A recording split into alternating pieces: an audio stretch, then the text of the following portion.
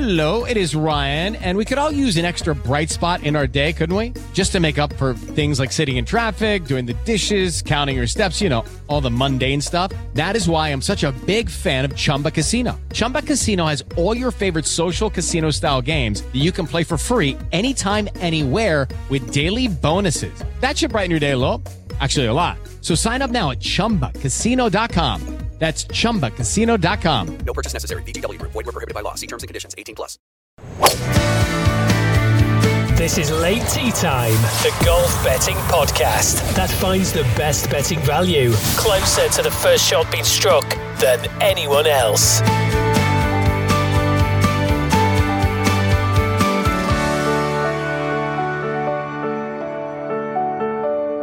And good day to you, Late Tea Time podders around the world. It's very good to see you again. It is the Late Tea Time podcast, and it is James and Dave, as always, with you today. And DT, before we get into this week's work, just before we start, actually, we usually come to you on a Wednesday, but we had some success last week by coming to you halfway through the Tour Championship, DT, didn't we?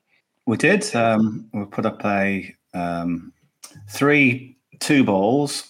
And actually suggested to do them in a patent, which was 1 treble, 3 doubles, and 3 singles, and they all landed. So let me think. If I say you'd just done it very lightly, I think if you put a £1 patent on, that would have been £7. It's 7 bets. You would have got 50 quid back. Yeah. So obviously times that up if you had a bigger bet than that, and it was a very nice win. Yeah. Yeah, so it was patently the right decision to come late last week, wasn't it? And we're trying to do the same again, to kind of recapture some of that same magic. And this week we are looking at the European Masters, the Amiga European Masters, halfway through that one, DT, as things stand. And you've got 2 outright picks for this one. I'll give you the prices as they are right now with the various bookies. Actually, before you get into it, Matt Fitzpatrick is leading the market 6-4. Alexander Bjork 5-1. Ludwig Aberg, one of our picks in recent times, 12-1. 12-1 for Romain Langasque. Adrian Maronk is 12s as well. 14-1 for Alex Fitzpatrick. It's a family affair. And then Nikolai Hogard is 28-1, and the rest are bigger. This is Late Tea Time, the golf betting podcast. Hey guys, it is Ryan. I'm not sure if you know this about me, but I'm a bit of a fun fanatic when I can. I like to work, but I like fun too. It's a thing. And now the truth is out there. I can tell you about my favorite place to have fun. Chumba Casino. They have hundreds of social casino style games to choose from with new games released each week. You can play for free anytime, anywhere. And each day brings a new chance to collect daily bonuses. So join me in the fun. Sign up now at ChumbaCasino.com. No purchase necessary. VGW Group. Void where prohibited by law. See terms and conditions. 18+. 2 outright picks from you. Should we start with the first one? We might as well. Yeah, just to give some context. So as well as winning the tournament, it's all about who might get a Ryder Cup wildcard this week. Or maybe even secure automatic qualification. So Matt, because the Yanks have already gone with theirs, haven't they? They've done theirs. So now it's time for Luke Donald to make his. Now he might already know them, and this might all be irrelevant. But there's guys playing this week who came into the week knowing that they had to do something really pretty special to turn his eye, and they're kind of all up there. So you've got Matt Fitzpatrick leading; he's a 2-time winner here. Alex Bjork is probably too far back, but if he won, he could say, "Well, I've had a great season, pick me." Then you've got Adrian Maronk, who's always been mentioned as a likely candidate. Ludwig Aberg, that you've just mentioned there. He's come really late into the picture, but he's played last week and this one. And again, look, he's right up there, 5th at halfway. Nikolai Højgaard has been mentioned as a likely pick. He's in 8th. So the guys that need to do something are doing something. I suppose the problem you've got in terms of odds is there's a big focus on them, so that their odds, they're not sort of blindsided anybody. That they are fairly sure. I suppose Nikolai Højgaard's odds, what did you say they were? 28? He is, I think he was 28, wasn't it? Yes. Yeah, so you could say that he could be a bit of value. But it's not the 2 I've gone for. So I'm going to go for one of the Fitzpatricks, right? You've got a little cheeky grin on your face there. Yeah. Mischievous little mood today. Yeah, I could I could just sort of mumble the first name and just say Fitzpatrick and claim I had the right one. But yeah, Matt's the one. He's a 2-time winner here. But the dynamic with his brother is interesting because Alex Fitzpatrick was kind of viewed as his, little brother who, he's having a go. He's quite brave, isn't he? He's never going to be as good as Matt. Well, he's starting to become really, really good. I mean, he won on the Challenge Tour a few weeks back. Then he's had a second on the main tour. He's kind of he did really well in the Open. I don't know if you remember that. Yeah. We really played well there, got a top 20. So suddenly he's had this amazing summer and he's continuing it again. So I just wondered what the dynamic between the two was, because there's a little bit of an age gap. Whereas the Højgaards are twins. Yeah. I think Matt Fitzpatrick, is he 4 years older, I think? Well, Alex, I first found out about Alex not by his golf, but by following Matt around the final round of his major win, because he was with his family, wasn't he? Got interviewed quite a bit on the final stretch. Yeah. So it seemed like maybe he was just, the other Fitzpatrick who tagging along, who cheered his brother on, had reached a certain level, but maybe was never going to be the same. But we don't know now. But so they interviewed the pair.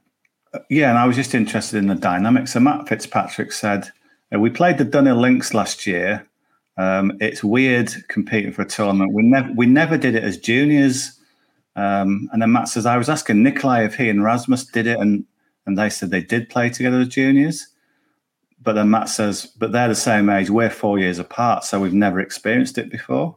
And the same question is put to Alex Fitzpatrick. He talks about his game. And then because his brother Matt has won this tournament twice, and Alex is right up there this week, and I think is he tied fifth? He's tied third, actually, so tied third so far. So how come you're doing so well here as well? And he sort of jokes. It must be in the genes. What's not to like? This course is excellent. You're a million miles up in the mountains, beautiful views, just a great part of the world. And then in terms of Matt, he's my brother, but also a competitor. I'm still trying to beat him. In terms of a pairing, it would be good. I've played a little bit of golf with him in competitive events now, so it would be fun to go up against him. I just get a slight feeling that the little brother wants to sort of tweak the nose of the big brother here. Yeah. He's only 2 shots behind him, isn't he? Yeah, so he's right up there. And I don't know, I think it would slightly be more awkward for Matt, because he kind of wants his brother to get really good and maybe get a first win, but he's obviously got to look after himself. But it's more the odds, really. It's more the odds and it's more the stats. So pre-tournament here, up in this beautiful setting in Cron-sur-Sierre in the Swiss Alps. It's absolutely it's glorious, isn't it? Yeah, beautiful views if you're just watching it on TV. What you needed to do well here in the past was hit a lot of greens, and then if you missed them, to scramble really well. That's kind of the magic formula. If you look at past winners, that's what they've done well. So I had a look at the halfway stats to see who was performing well in those categories, greens and reg and scrambling. And I found 2 players who were in the top 10 in both. And it wasn't Matt Fitzpatrick, but one of them was Alex Fitzpatrick. So I think he said he was... Is it not 16s around? I thought I saw some 16s. But no, he's 14s now. Yeah, maybe he's been cut a little bit. 14s, as we said, 2 shots back, tied third, doing the exact right things you need to do. I think he's extra determined. I think it's, in his case, it's a bonus that he's got his brother to sort of shoot for. So yeah, in the form he's in, he's had this amazing summer, as I said. I just think he's worth a bet at 14-1 at halfway. It was weird when he was following his brother around as he won the his major, because I was thinking, I wonder if he plays golf too. What's the dynamic there? And like you were saying, and then I saw a little thing on social media once where they were talking about how dedicated Matt is, because he basically he logs every single shot he plays, whether it's on the practice. Yeah. And Alex was saying how he looked up to him because of his work ethic and stuff. It's obviously rubbed off, hasn't it? Definitely, yeah, definitely. So the other angle here was, I said this before the tournament started about Alex, was that he's never played it. But the last 3 winners here were making a debut. So Alex is trying to keep that tradition going. And surely he must have asked Matt for some tips on how to play the course.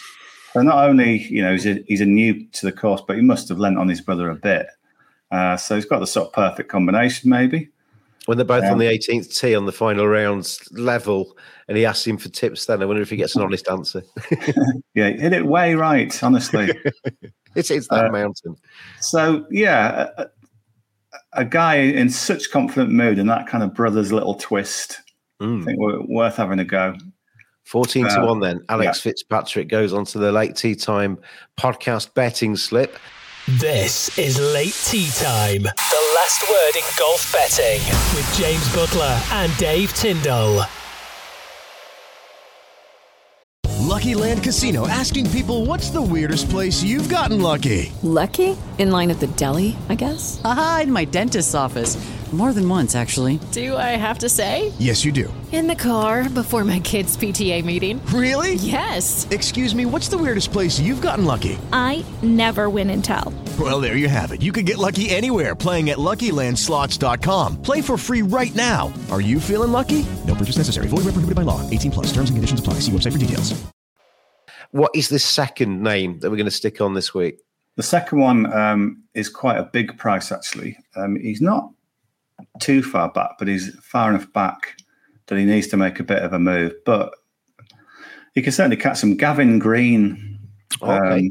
He's currently at -8, so it's only 4 shots back. That's tied 8th in the tournament. He's had rounds of 63 and 69. But again, when I look through the stats, he was really high up the greens in reg and really high up scrambling. So he's taken the sort of right path, what you need to do. Then I did check back to see what his course record here was before, and it is a place that he really likes. So he's played it 4 times, made the cut 4 times. He's got a couple of 12th place finishes here. Looking through his round scores, he's got a couple of 64, 65, 63 actually on his debut. Final round last year was a 64, which maybe bodes well for the weekend. And then in current form, he's been making lots of cuts. And then he had a couple of good weeks. The BMW International Open in Germany was 8th, so 12th, and then 8th in the British Masters.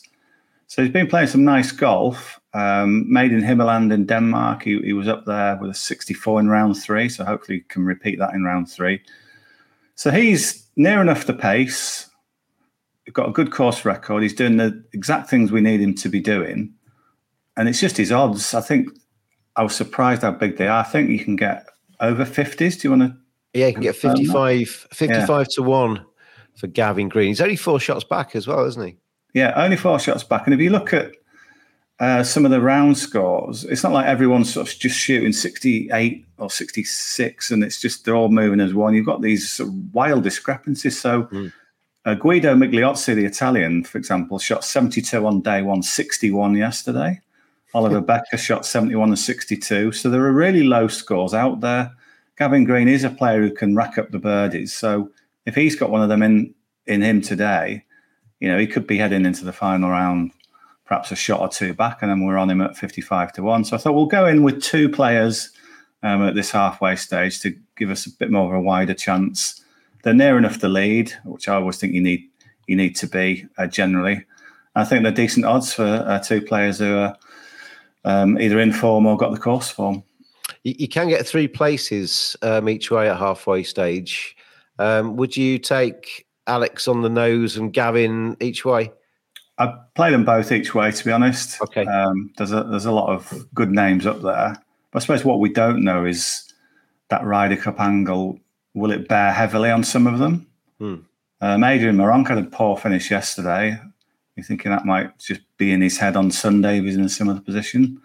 It's wide open. So, you could pick so many players. But I thought I'd go for the ones who've got those good greens in reg stats and got those good scrambling stats as well, because I think that's kind of the most solid kind of stats you can come up with so far. Looking through the other players, they're a bit sort of wild in some categories.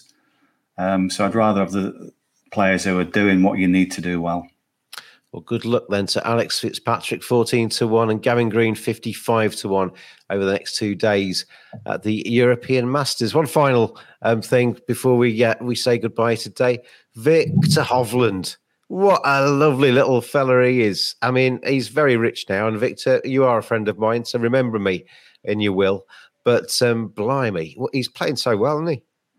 Yeah, what an end to the season. If you're looking ahead, I was looking at his odds for all the majors. I think he's all around sort of 18s, maybe 20s for the majors. He's got to win one next year, hasn't he? Yeah. I'd certainly be happily backing him in all of them, to be honest. I can see him being a star of the Ryder Cup team anyway. Yes. He just seems to be, and he seems to have a very repeatable swing. He doesn't seem to be somebody that tinkers with it, just trusts it and carries on hitting it very nicely indeed. So, Victor, well done, my son. Yeah. Repeatable swing, wonderful temperament. He's improved his short game, which was a bit of an Achilles heel. So, yeah, the world is his oyster. Did you see that little clip of him and his caddy walking? He was eating some food, guacamole, I think he'd got. And his caddy came up to him and said, "Are you eating whatever?" And his caddy had his wife on the phone, and they basically obviously just trousered 18 million between them. And so Victor picked his caddy's phone up and said to his wife, she said, "Congratulations, Victor," and he said, "Yeah, I won despite your man," or something. They had a bit of a laugh as they walked in, but he's always got a big smile on his face. I do like that, and So Victor Hovland, he stays our friend on the Late Tea Time podcast. DT, thank you very much indeed, as always. Thanks, James. And out there, everybody, gamble responsibly. Enjoy the golf. Good luck with your bets out there. This has been a sports broadcast media production.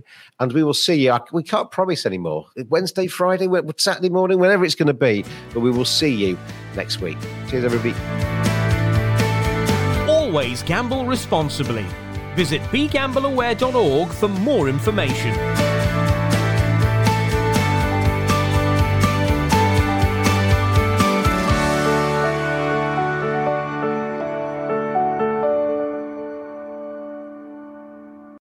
Sports Social Podcast Network.